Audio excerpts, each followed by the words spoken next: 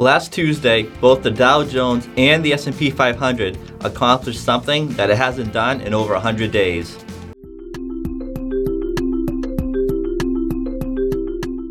Last Tuesday, for the first time in 109 days, the Dow Jones and the S&P 500 had a down day of over 1%, and it was easily the worst day of the year. For the month, the S&P is having its worst month since last October. So what gives?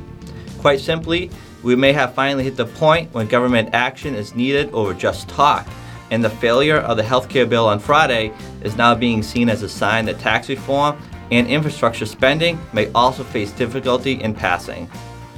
As tends to be the case during risk-off periods in the stock market, gold increased and interest rates fell, meaning that bond prices rose. With interest rates falling, financials had a tough week, finishing down nearly 4%, and as expected, the utility sector had a good week, finishing up over 1%. The UK may have voted for leaving the European Union last June, but this week the first step in their divorce takes place when UK Prime Minister Theresa May triggers Article 50 of the Lisbon Treaty, which will start the 2-year countdown to Britain leaving the European Union.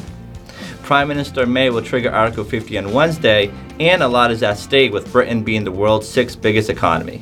You can find a more detailed market report on our website, and don't forget to subscribe to the YouTube channel and share this link with a friend. This has been a weekly market report. Thanks for watching.